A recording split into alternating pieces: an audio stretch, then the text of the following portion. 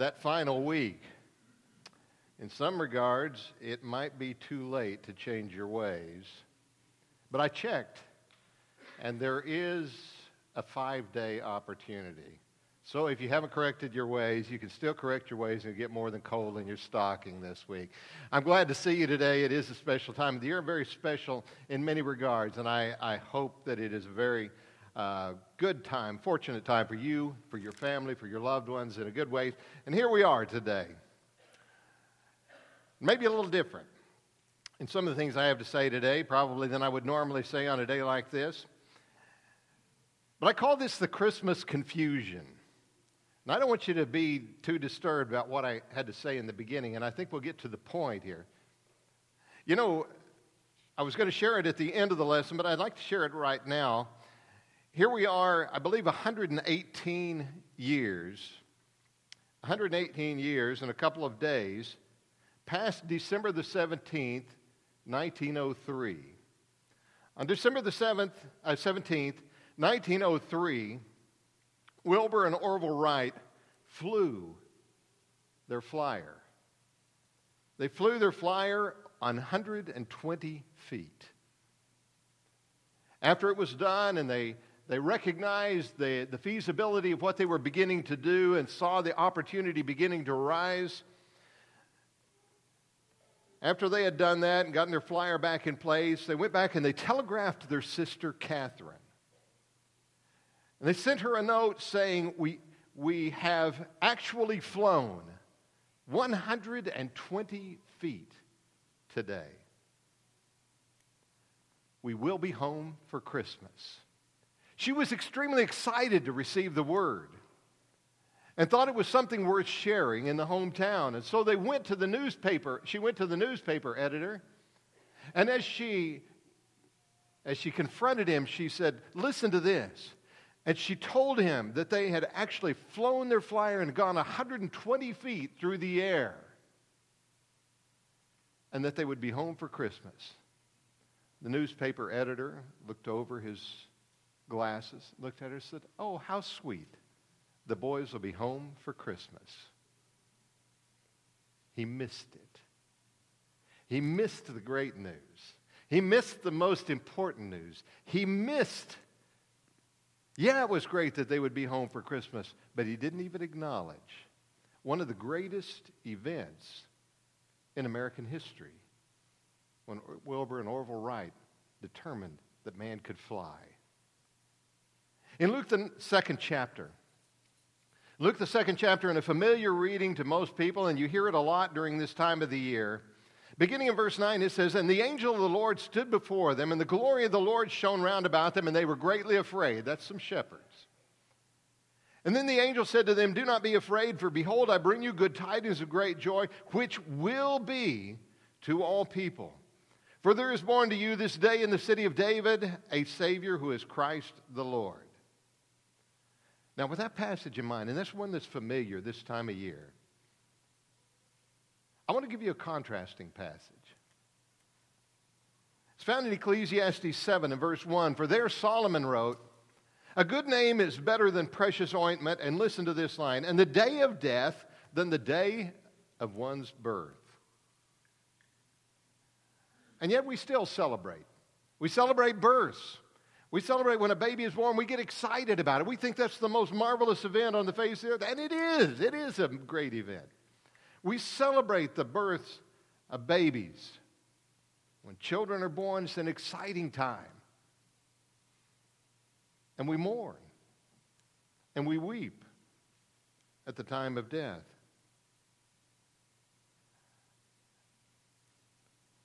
But what Solomon is telling us is, it is the culmination of the life. It's the fullness of the life that is the reason for honor, the reason for celebration. And so back to this time of the year. At this time of year, we hear a lot of interesting things. A lot of them are fun. There's some great music. that we share ages upon ages of music that we bring together and we listen to. If you listen to the same station that I occasionally have on, you hear the same songs over and over and over and over and over and over again. By the time the season's done, you don't want to hear them anymore. But that's beside the point. But you hear some great music. You can hear echoes of Andy Williams, a Perry Como, a Bing Crosby. You'll find out who they are later, Kyle. They're just about everywhere you go. There are stories that we read and we share with our children. And who among us has not figuratively visited the ghosts of past and present and future Christmas? And then there are those people who have a little more culture in their lives. And they go to the theaters and they flock to the theaters at this time of year to hear Tchaikovsky's music and watch the ballet performance of the Nutcracker.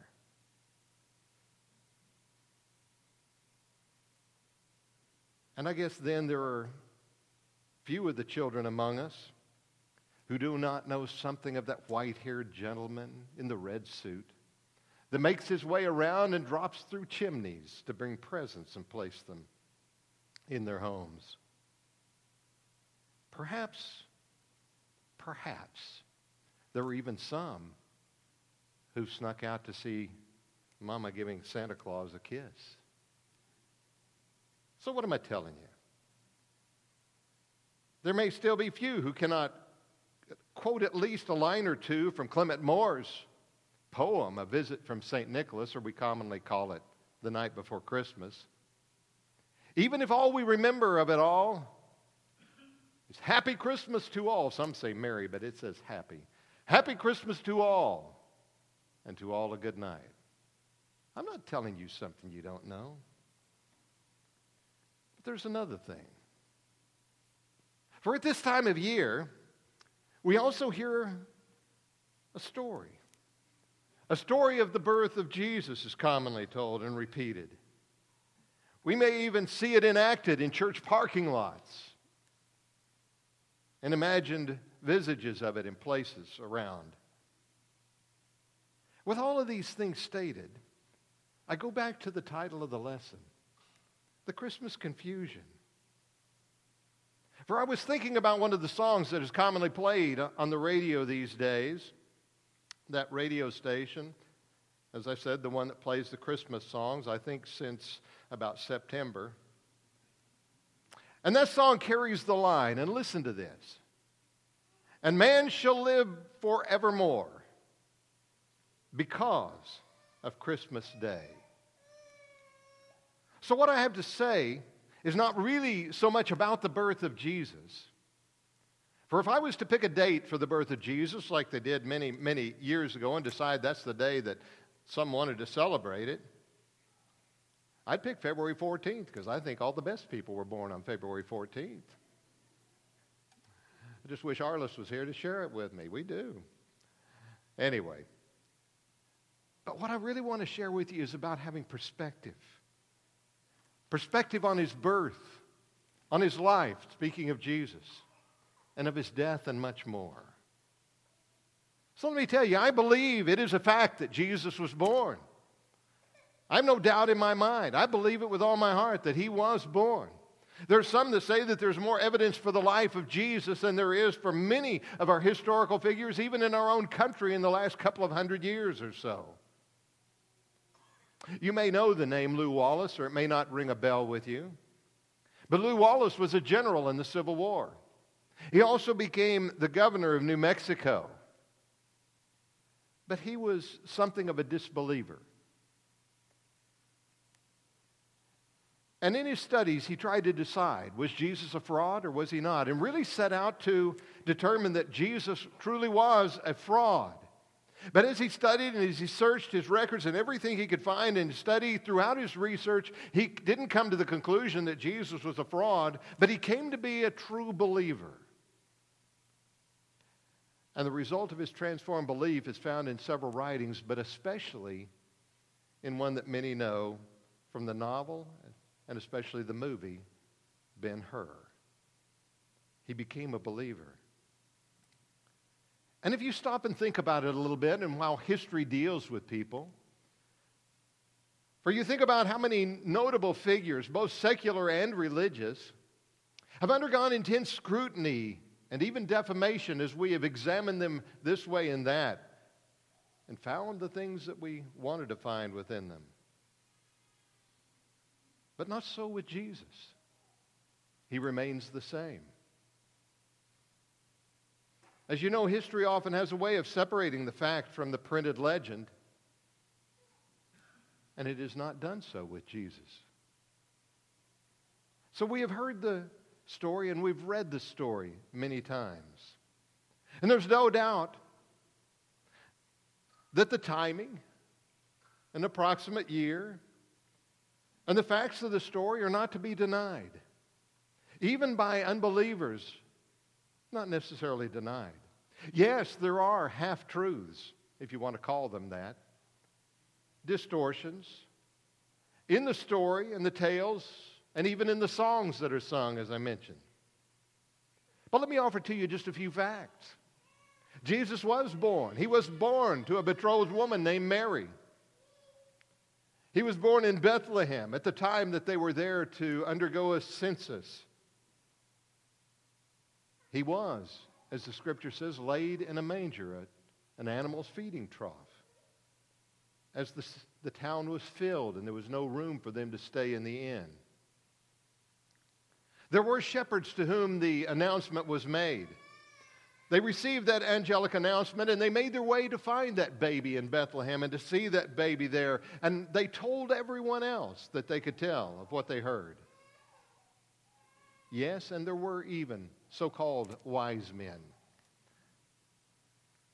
Not there that evening, I think. But there were wise men who did travel from the east and came to the king in search of the new king born, ultimately making their way to where the child was somewhere and sometime after the child was born. And they did bring those gifts so listed in Scripture. So there are facts about the story and things that are fairly plain and fairly obvious. And the birth of Jesus truly is, without a doubt, a marvelous story. It's a true story. It's one worth honor. It's one worth celebrating. It's one worth recognizing. It's one of a kind. It is one that is unique. And when we look at the story, we recognize it is a story about God's love. For no one does what He did for humanity. No one brings such to this world of Himself without love. It was a story of planning that goes back ages from the time of Adam and Eve to the preparation for this that would take place at this time. And it was a story of power, bringing about a child in the way that they did. No earthly father involved. Born of a virgin, He became a unique being in this world. And that story, that marvelous story of His birth, is the beginning. It is just the beginning, but it is the beginning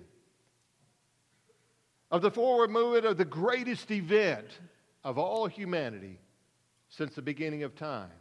It is not the greatest event, but it is the movement towards the greatest event from the beginning of all time.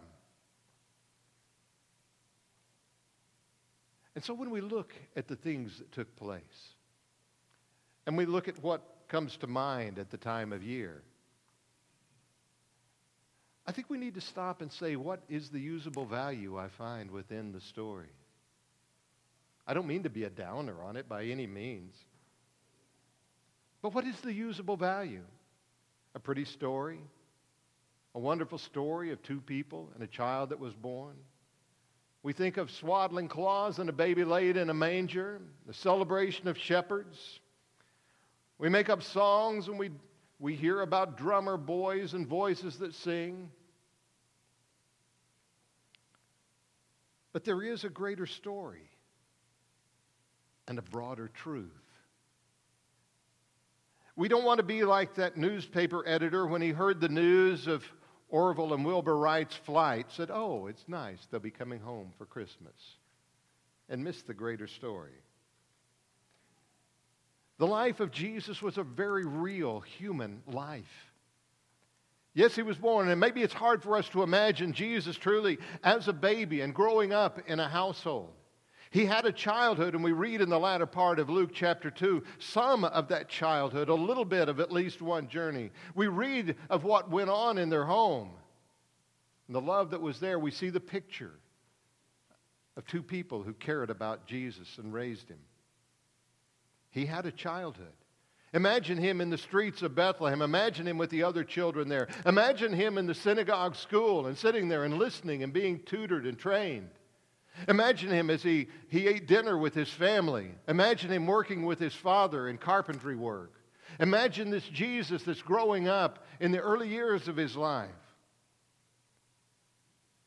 For it wasn't until he reached adulthood, but then he has a ministry.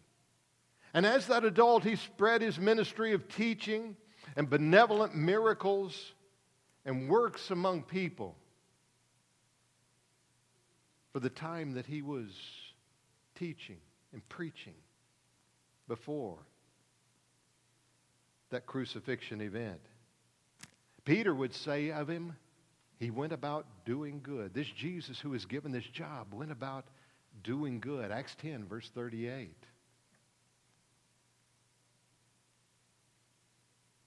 And yes, he had a life-giving sacrificial death. Paul says he did die and he did rise. And he becomes that one who goes before us, that first fruits he calls him in 2 Corinthians 5 and verse 15. He becomes the hope and the opportunity for us. In that sacrificial death, in the atoning sacrifice that is made there, he becomes, in that greatest of events, the death and the resurrection of Jesus. We see his birth leads to this. For it is in that life-giving sacrificial death the atonement is found. And he becomes, as John calls him, the propitiation for our sins, and not for ours only, but for the sins of the whole of the world. And it is through his resurrection that follows that he leaves for us a legacy of realized hope, so that we are not lost. We are not without hope. We don't have hope just in him in this world, but we have hope in him eternally. 1 Corinthians 15 tells us. Oh yes, I know. We love births. And we love babies. A lot of the hospitals these days, if you're in a hospital, and we haven't been there as much these days, have we? But if you're in a hospital at the time a baby is born, many of the hospitals, they play a tune over the loudspeakers. And you say, oh, somebody has just had a child. And if you're like me and you happen to be in the hospitals, and I may have frequented them more than the average person does, but you go by the nursery and you look at the babies in the nursery. You smile at the babies in the nursery there. And you think about them. And what a blessing it is. We love births and we love babies. We celebrate with fancy parties and happy smiles. And parents and grandparents show off the child. But why? Babies don't do anything except cry and mess their diapers and eat. Why celebrate the baby? Why celebrate the birth that caused discomfort? The time that the mother carried and then ultimately gives birth, and the challenge that is. Why celebrate that? We celebrate it because of the life. We celebrate it because of the prospect. For we celebrate the babies because they represent the future with optimism and hope. In them we see beyond the present moment to what the possibilities yet are. We love the births of babies. So what am I saying to you today? I think you got it. But let me kind of go over it a little bit anyway. Yes, it's a great story that Jesus was born. a marvelous miracle involved in it. It's worth remembering. It's worth celebrating. It's worth honoring in all that sense. But the question again is why? It's because of the life. It's because of what became of him. It's about what he came to do and what he came to accomplish. That peace on earth, goodwill to men was not the birth of Jesus, it was the life and death and resurrection of Jesus.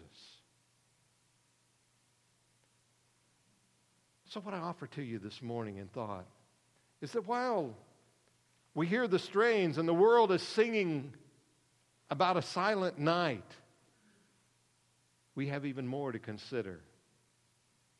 And again, it's not to dismiss by any means or make light of the wondrous event that was the birth of Jesus, whenever it took place.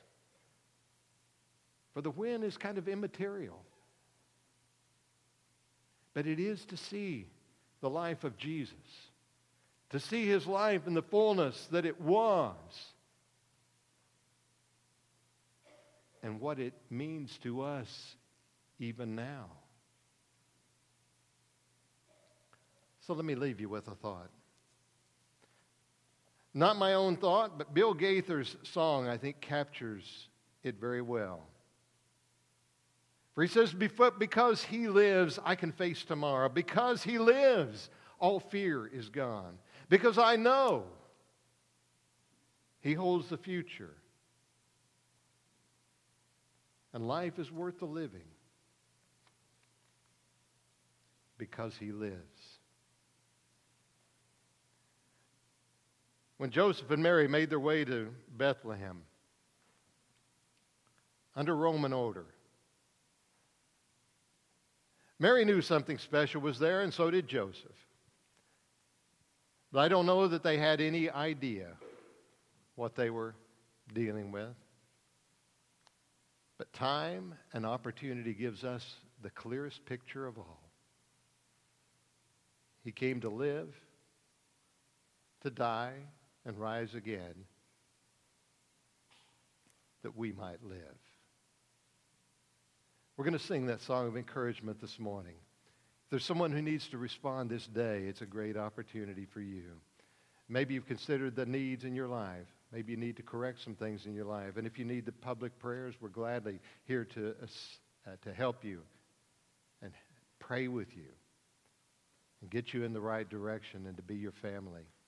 If there are other needs you have, please let the opportunity be yours. And if you do need to respond, come while we stand, while we sing together.